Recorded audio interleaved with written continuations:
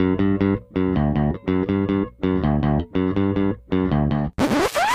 there, this is Jay from Filmstrip dropping in to let you know you're about to hear a classic episode from our archives. Some of these shows were produced before we called the show Filmstrip Podcast, before we used popcorn ratings, had the standard intro song from Frozen Lake 121, or really even knew what we were doing recording and editing the show. However, there's a lot of fun in them, and we hope you enjoy. Just wanted to let you know in case you noticed the differences. Now, on to the show.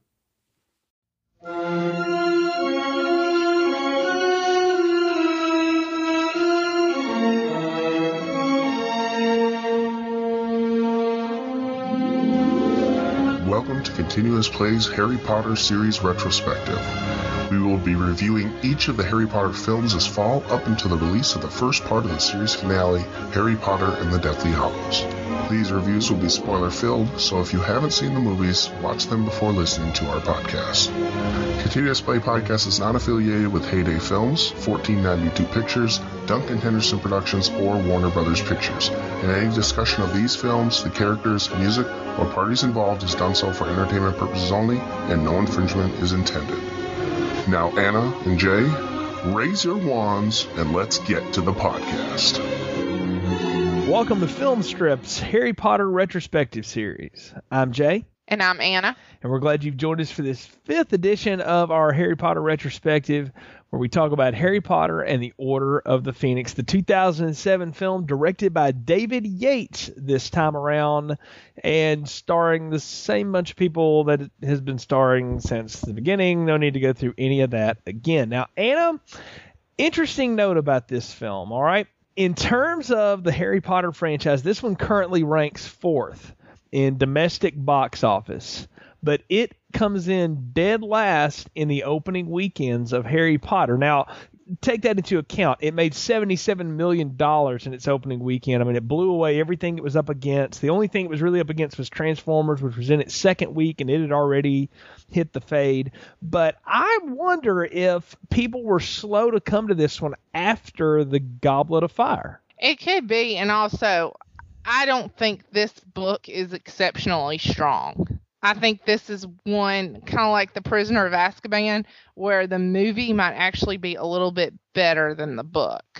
Very interesting that you'd say that. We'll have to get into that as we talk a little bit about this tonight, because it's the 12th highest grossing film of all time. I mean, we talk about these Harry Potter films, I feel like I'm nitpicking $200 and $300 million films. I mean, worldwide, this thing's made nearly $1 billion, but in context of its own self, I do think fans may have been a little slower to come around to it, based on any number of factors, but I guess we'll have to get into that as we go through it. Anna, do you have a plot summary for us? I do.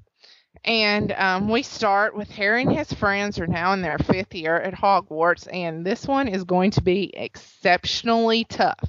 As we learned from the last movie, the Triwizard Tournament was a trap set by Lord Voldemort to try to kill Harry. And when Harry returns back to Hogwarts, he proclaims that the Dark Lord has returned.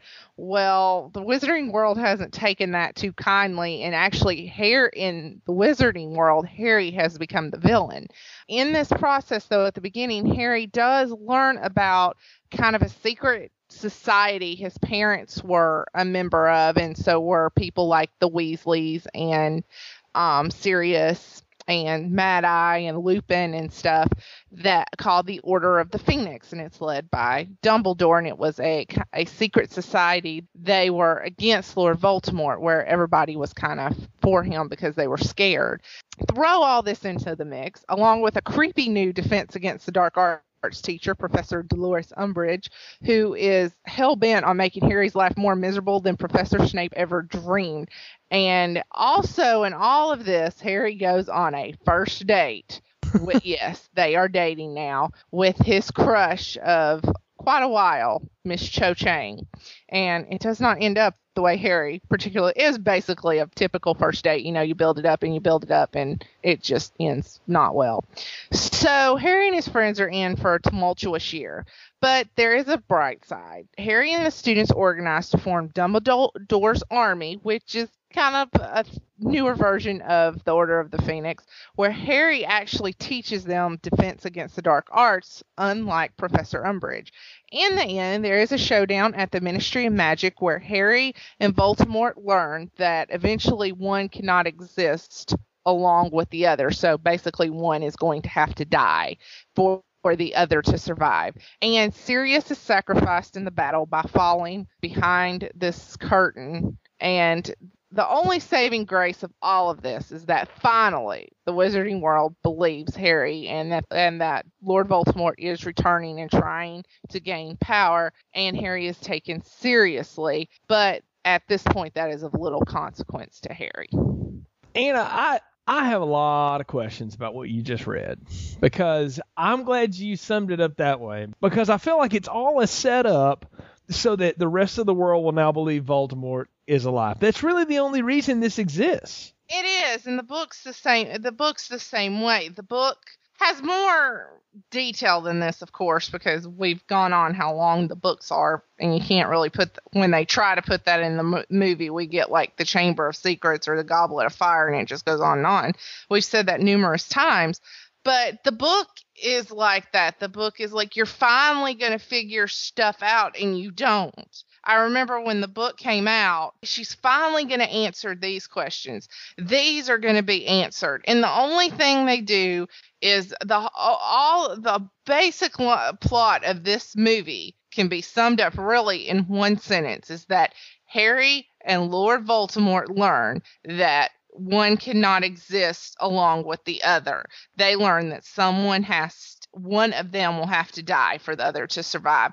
That is basically all you learn in the book and in the movie. But along the way, we get all this secret society stuff, and we get this defense against the dark arts teacher, which I think she's some sort of veiled reference to like extreme conservative teachings in schools or something. I just feel like there's a lot of stuff that's sort of thinly veiled in this, but in the end, very little happens besides Sirius Black sacrificing himself, which, raise your hand if you didn't see that coming 10 miles away.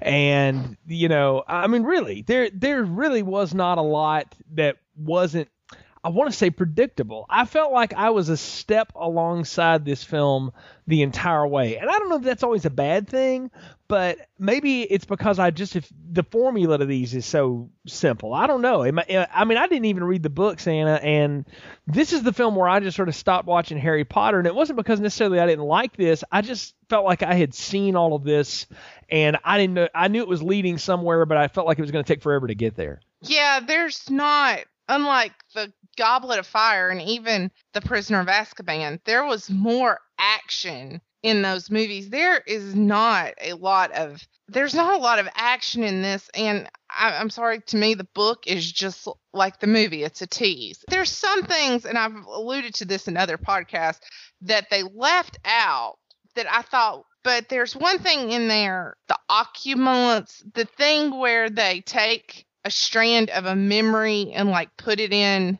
a bowl and you can go in the book that is in there, and you explain why Dumbledore has been so distant to Harry is because of the scar.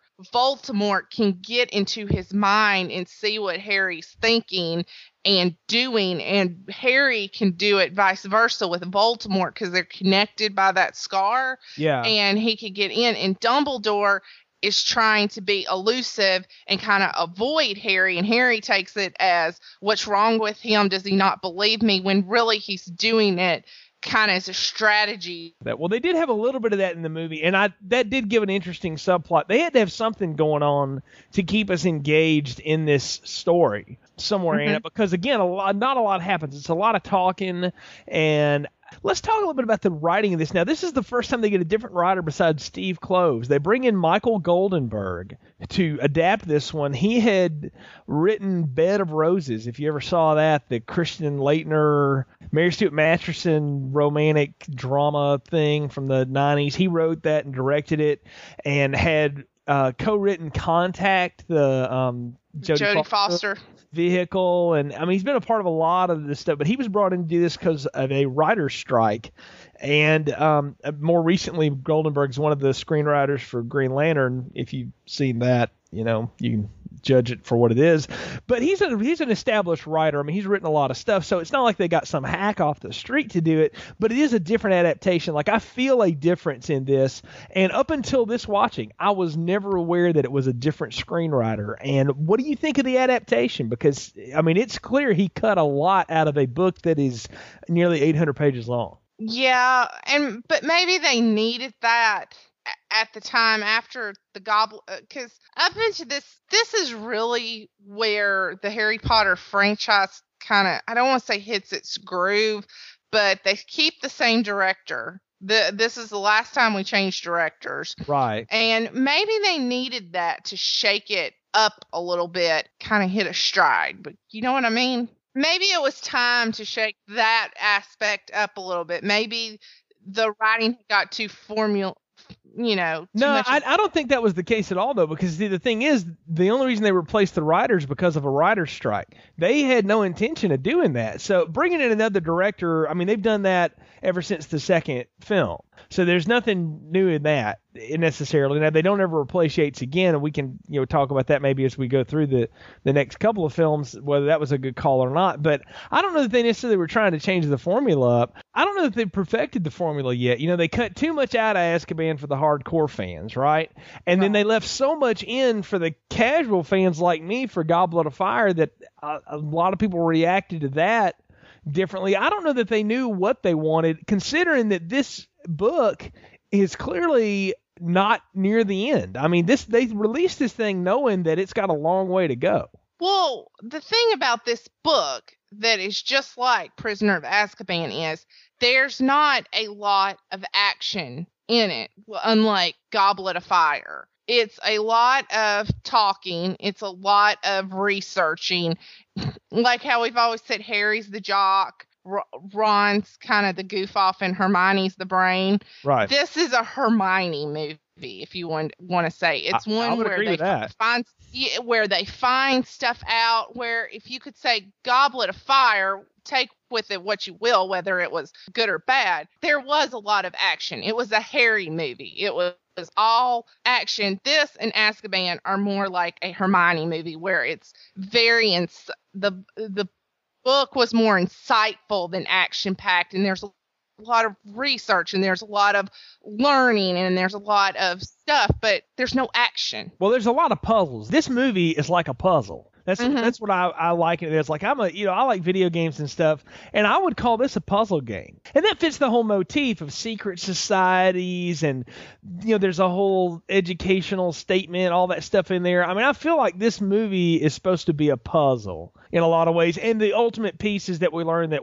either Harry or Voldemort have to die, like you said. Yes, and then the other thing is there's a lot of stuff they left out of the movie, like in the book. Umbridge just went on a firing spree. When she kicked Dumbledore out, she went on a firing spree, and basically she didn't fire on, she butted heads with every professor. Let's talk about her, because we got to talk about the new Defense Against the Dark Arts teacher, because they go in a really different direction this time with it by bringing in Dolores Umbridge, who's, I mean, she is like, I don't know how you read her. I'll tell you how I read her. She is supposed to be like conservative 1950s June Cleaver values brought to a wizarding school, but really behind the scenes, and much like the 50s, she's a very harsh woman. I didn't read her quite like that. I read her actually, I think of her as an elitist. I kind of think of her as a racist, to be honest. It's like old school racist people. You find them all over. They're in a bad mood. They're old. They hate everybody. So that's what I'm saying. She represents like that old guard that didn't trust anybody but her own kind. You know what I mean? Yes, and what I was going to say is that their mindset, they're old school. That's how they think. That's what they think is good. And then people younger and more educated look at that as bad, that's mean. You can't do that to other people. They're people too. Whereas people of that generation are kind of like, they think they're doing good, but the rest of the world might perceive them as bad. I think she is in Lord Voldemort's camp and thinks that what he's doing is good and getting the mudbloods out and the muggles and stuff. So I think she's all for that. She's just too old and set in her ways to open her mind and think of anything other than that. You see what I'm saying? Well, as we learn, I mean, she's a plant from the Ministry of Magic, right? Who's essentially just trying to shut Hogwarts down for reasons that escape me. Did they explain it in the movie? Because I never caught it. No, not really. I thought they left a lot unexplained. Basically, the Ministry was trying to keep Dumbledore intact. That's why they sent her. Trying to keep him in. They were trying to keep Dumbledore contained. Oh, okay. It's a common theme throughout the movies and the books that Dumbledore is the only one smart enough and brave enough to fight Voldemort, to go up against him, to stand up to him, where everyone, the whole wizarding world just cowered in fear at Lord Voldemort. He is the only one that the wizarding world thinks could stand up to him. So I think they were trying to keep him in check because they didn't want him going, it's like we don't want the leader of the CIA or FBI to run off and go, oh my God, the world's coming to an end. We don't want, the government doesn't want that. I don't think the Ministry wanted something like that either. See, I didn't get that at all. I got that the Ministry didn't buy any of this anyway. They were just looking for an excuse to ultimately get rid of Harry Potter, and Dumbledore is a loose cannon if there ever was one. Right. And so they send this woman in there to really undermine his entire authority as the beginnings of trying to run him out of the school again. I think they're thinking that he's getting old and he's losing his mind, that he is very powerful and he is very smart and he is brave enough to stand up to Voldemort. But I also think they think he's kind of losing his mind and losing his marbles and he's getting sloppy. And so they were wanting to keep him in check and not have him running around telling everybody that the Dark Lord is returning and having everybody panic. What is the harm in the Ministry of Magic acknowledging that? Is it that Harry Potter is all the prophecy about him and all that stuff, that he is indeed, the Skywalker, whatever? I mean, is that their fear, is that all this stuff they've heard is finally going to come true, or do they just need more proof than they've currently got to buy it? I don't understand the Ministry of Magic's motivations at all. And I certainly don't understand why they would put somebody like Umbridge in there for any other reasons except to undermine Dumbledore, like we've talked about. Well, I think it's because Voldemort has infiltrated the Ministry, and they just don't know it yet. To me, that is the most logical explanation, is that Voldemort has infiltrated the Ministry and put his people in there, kind of covert, kind of on the DL or something. And I don't think the Ministry has figured it out yet. I think Umbridge is one of them, and these people have convinced the powers that be, like the higher up in the Ministry, that no, this isn't happening. Voldemort's never coming back. Don't worry about it. Dumbledore's a crackpot, and he's just a creepy old man or something. And that to me is the most logical explanation as to why, because up until this point, Harry has been the savior. He is the boy who lived. We saw in the first movie when he asked Hagrid, why does everybody know my name? Even beyond that, the last movie even, he was the boy who not only lived, but brought back the body of his friend who had died in competition. I mean, he's proven himself enough times now that I think that is just starting to wear thin. And I will further admit that is wearing thin on me because I don't have the history with it. I didn't read the books. I don't know what's coming. I'm looking at this as just someone who's watching the movies for what they are.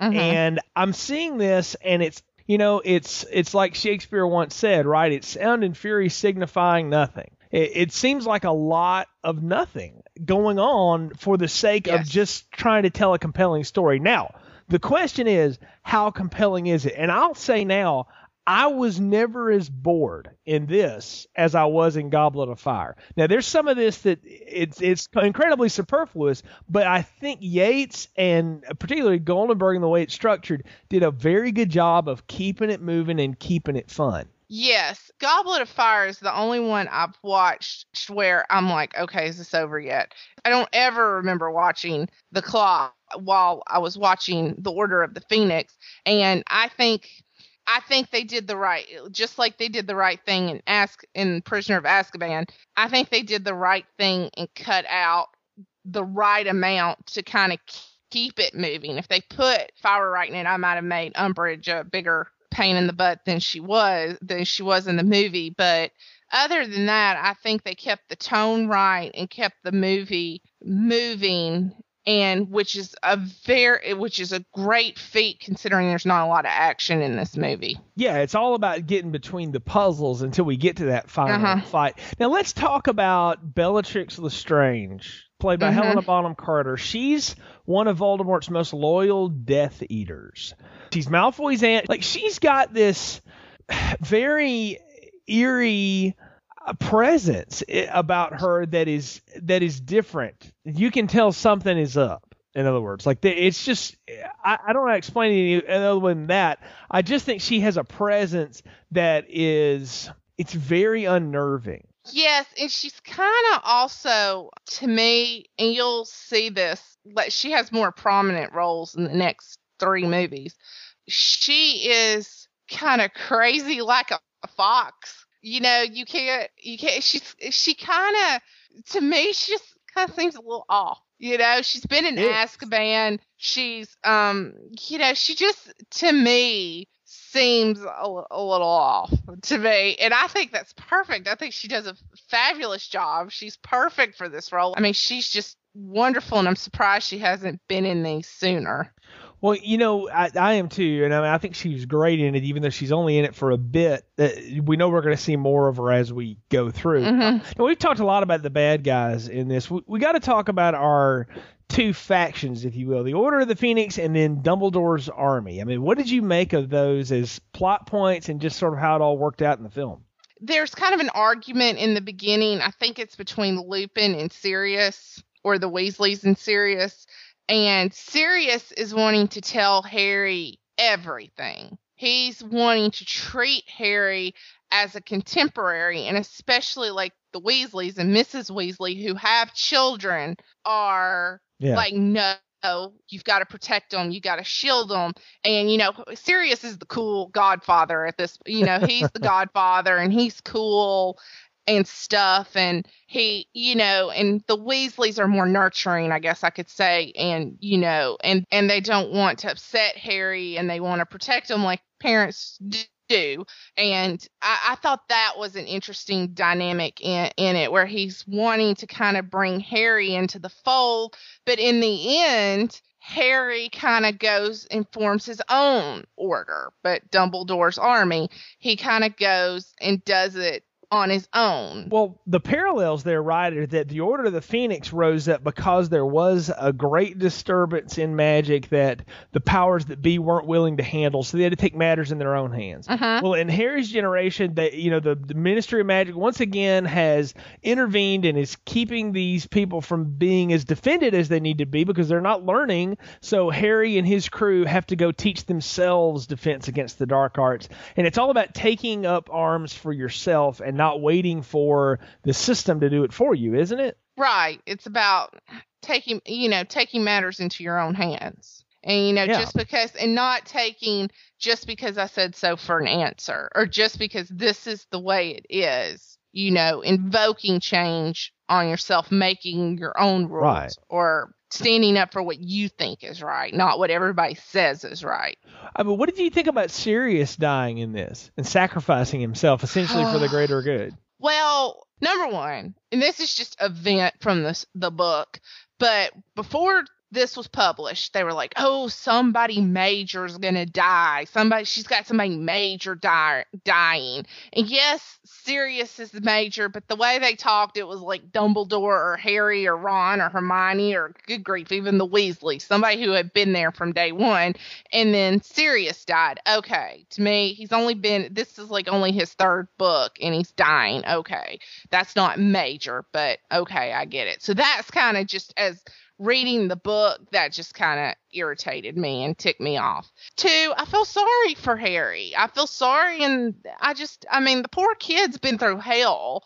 I mean, Voldemort's out there been trying to kill him for the last 5 years. He's constantly getting in these predicaments, like the Triwizarding Tournament and stuff, and he's the Chamber of Secrets. And his parents died when he was an infant, and he's lived with those horrible Dursleys forever. And it's just like, okay, could you not cut the kid a break? Do you have to make his life so miserable that everybody he loves and any tie to the past he had has now been gone? So thanks for just making this depressing. Well, isn't that the point, though, is that ultimately Harry, even though he's got all these friends and all these advantages, ultimately it's going to come down to what he can do on his own. And he's there to pick it up from these other people as much as he can, but he can't rely on them. He ultimately has to rely on himself. Isn't that where this is all going? Yes, but I just feel sorry. I'm being a total girl, and I just feel sorry for him. I just feel sorry. It's like nothing good ever happens to Harry, and I just feel really bad. Wait a minute. Harry gets to go on his first date in this movie. He gets a kiss. Hey, homeboy ain't got it so bad. She turns out to be like crazy. Like he's been dreaming of this girl, and he's been, and to add insult to injury, she was dating Cedric, and then he died.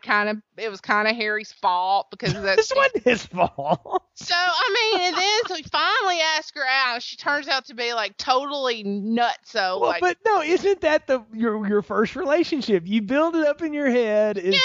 Just like nothing. I just feel so sorry. He's like Charlie Brown. Like nothing good happens to poor old Harry, and now he's being chased by Voldemort. And can't the kid just do his schoolwork and play some Quidditch every once in a while? No, I think the answer to that is emphatically no. Does he constantly have to be sneaking into the ministry and getting prophecies? And hey, I want to tell you right now, I would much rather this be going on than to be watching Harry's Creek. I don't need the Dawson's Creek of Harry Potter. That is not why I'm watching this. It was not what. Where Hermione's trying to decide Harry or Ron. Ron. Yeah, let's not go there. Really, that would be wrong. And I'll tell you, I for a long time waited for this series to actually go there. Again, as someone who only read one book and didn't really know much about where it was going, just sort of taking these films as they were, I kept waiting for it to become that. And to its credit, it never does. And that's sort of nice in that it doesn't ever go there. It stays true to its magical roots, if you will, or whatever. They don't have time to go there. Those stupid kids of Dawson's Creek had time to sit there and talk about their feelings and sneak into each other's rooms and stuff. They don't have time. They're being chased by Baltimore. Yeah, Pacey's not trying to be killed by anybody. Yeah, that's okay. You got time for that when you're not being hunted. That tends to make that work. I'm with you. Look, folks that listen to the Art of Slaying podcast, the Buffy the Vampire Slayer retrospective that Brian and I do, if you want that story, hey, there it is right there. We got 2.5 seasons of it. Go download it, listen to it. More to come very soon.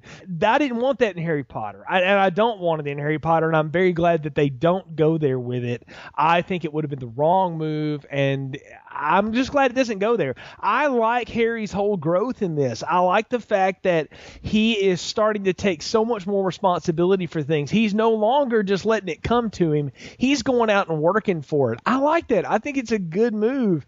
And like you said, they give Hermione, this is Hermione's story if it's anything, because it's figuring stuff out, which is what she's best at. And that makes her much more compelling. And I felt like Ron really got the shaft in this story. There was really nothing for him to do except kind of sit there and look sort of pitiful and cute. Yeah. and this is the first one, and I'm trying, like I said in our podcast of Azkaban, and I said in Goblet of Fire, and I'm trying to think back, and I can't remember in the book, but she's always switching it up. It's like Harry and Ron are mad at each other, and Hermione's caught in the middle, and then Ron and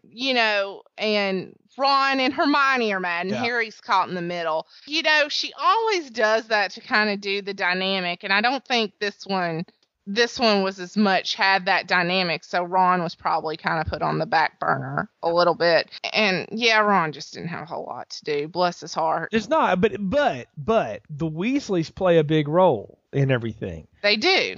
Of everybody they brought back, I was glad they brought back Lupin for the short time he's in it. I liked him, and I thought he was a cool character. Is he a lot more in the book than what he is in this movie? I have a feeling he probably would be.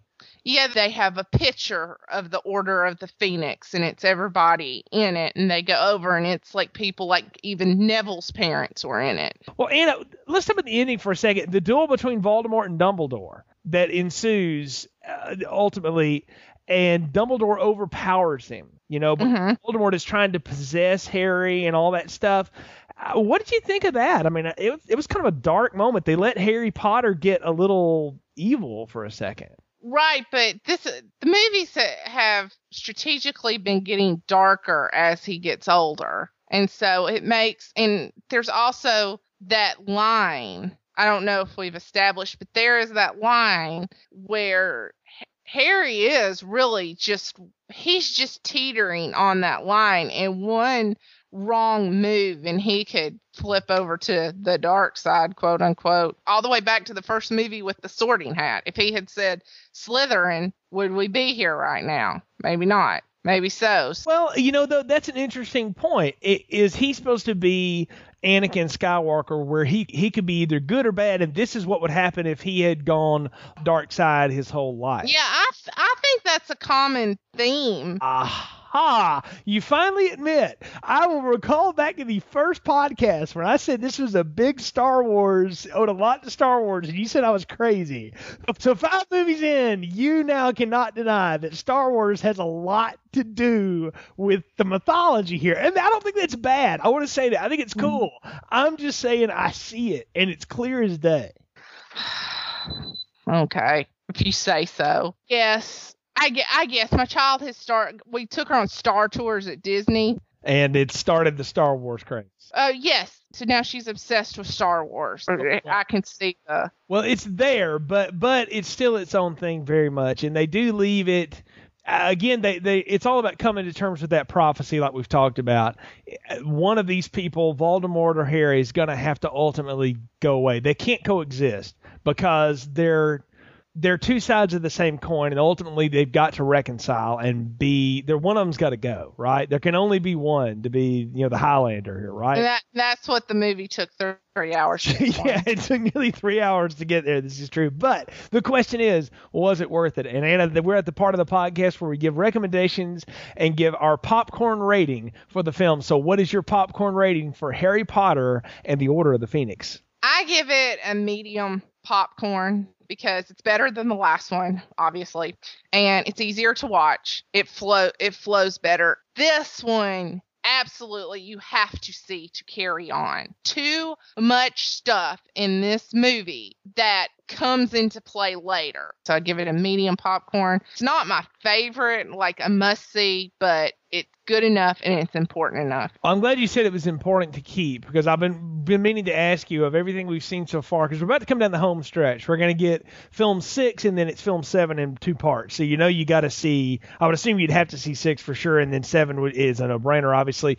So I'm wondering of the other ones what you needed, because I said before, the thing about Azkaban or Prisoner of Azkaban that made it so good was you didn't really need any of the rest of it. You just needed basic meta knowledge of Harry Potter to like it.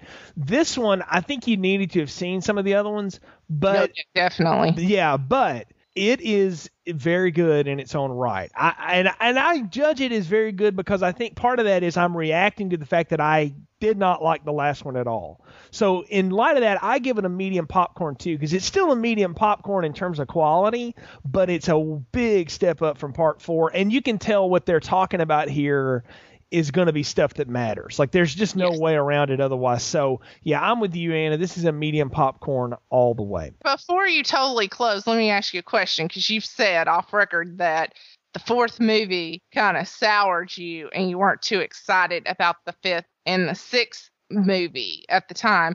And so how do you feel now after seeing this? How do you feel about the rest of the series? Are you still kind of have that not excitement, or are you a little bit more excited? I'm a little bit more excited this time around, mainly because I know I'm going to do it either way. So there's no way I can get out of it at this point. Brian is not going to sub in for me here late in the podcast. So I know I've got to finish it. But watching it again, I know now why the fourth movie really turned me off. Like, I just got so bored with it. And I did watch this one. I didn't go see it in theaters. I went and rented it. And I remember watching it going, that was pretty good. And I've never seen it again until watching it for this podcast. And I liked it a lot better the second time around. Like, I don't know that I can ever sit through the Goblet of Fire again unless I'm just in a mood and must have my completest ways and, watch all of Harry Potter. But I would probably watch this one again. And I'm curious to see where they go, because I've never seen the sixth one, Half-Blood Prince. And so I'm curious to be, totally fresh on it, and to know how they're going to set up everything for this major seventh film that's been broken into two parts. So, yeah, I am a little more excited about it, but I also understand what, got me out of it is still the same problems. Like, I feel like this is a film series, and I don't mean this any disrespect to people who've read the books, but I feel like this is a film series that is really dedicated to that loyal audience who read the books. And casual fans like me have really one, maybe two films to hang on to. You can watch the first one because that's accessible for everybody, and you can watch the third one. But the other ones, and you've hit on it a lot by talking about a lot of the differences and things, Anna, you really need to know the books in order to fully get them, because there's stuff they just leave out, but it's still important. They leave you hanging, and it would have been explained if you know the book. And so you either got to have friends that know the books that can fill in the gaps for you, or you got to go read them yourself. And I got to tell you, there's nothing about these last two movies that's made me want to pick them up and read them. Like, I would, and you've said it as much too, Anna, that reading these would be a real chore. And I just don't know that I'm lining up for that. Yeah, they're really long, and it's a lot of puzzle pieces. Yeah, it almost feels like it'd be too much, but we'll see. I mean, it may change on that as we go. We'll see what happens as we go through, but we've got 3 films to go, and Anna, the next one is Harry Potter and the Half-Blood Prince. That's part 6 we're going to get to in our next podcast. But until then, for Anna, I'm Jay. Thanks for tuning into our Harry Potter series, the film strip from Continuous Play. Thank you for joining us in this chapter of Continuous Play's Harry Potter series retrospective. We will be reviewing each of the Harry Potter films this fall up until the release of the first part of the series finale, Harry Potter and the Deathly Hallows. Check out our website, www.continuousplaypodcast.com, each week for a new release in the series, and email feedback to us at mailbag@continuousplaypodcast.com.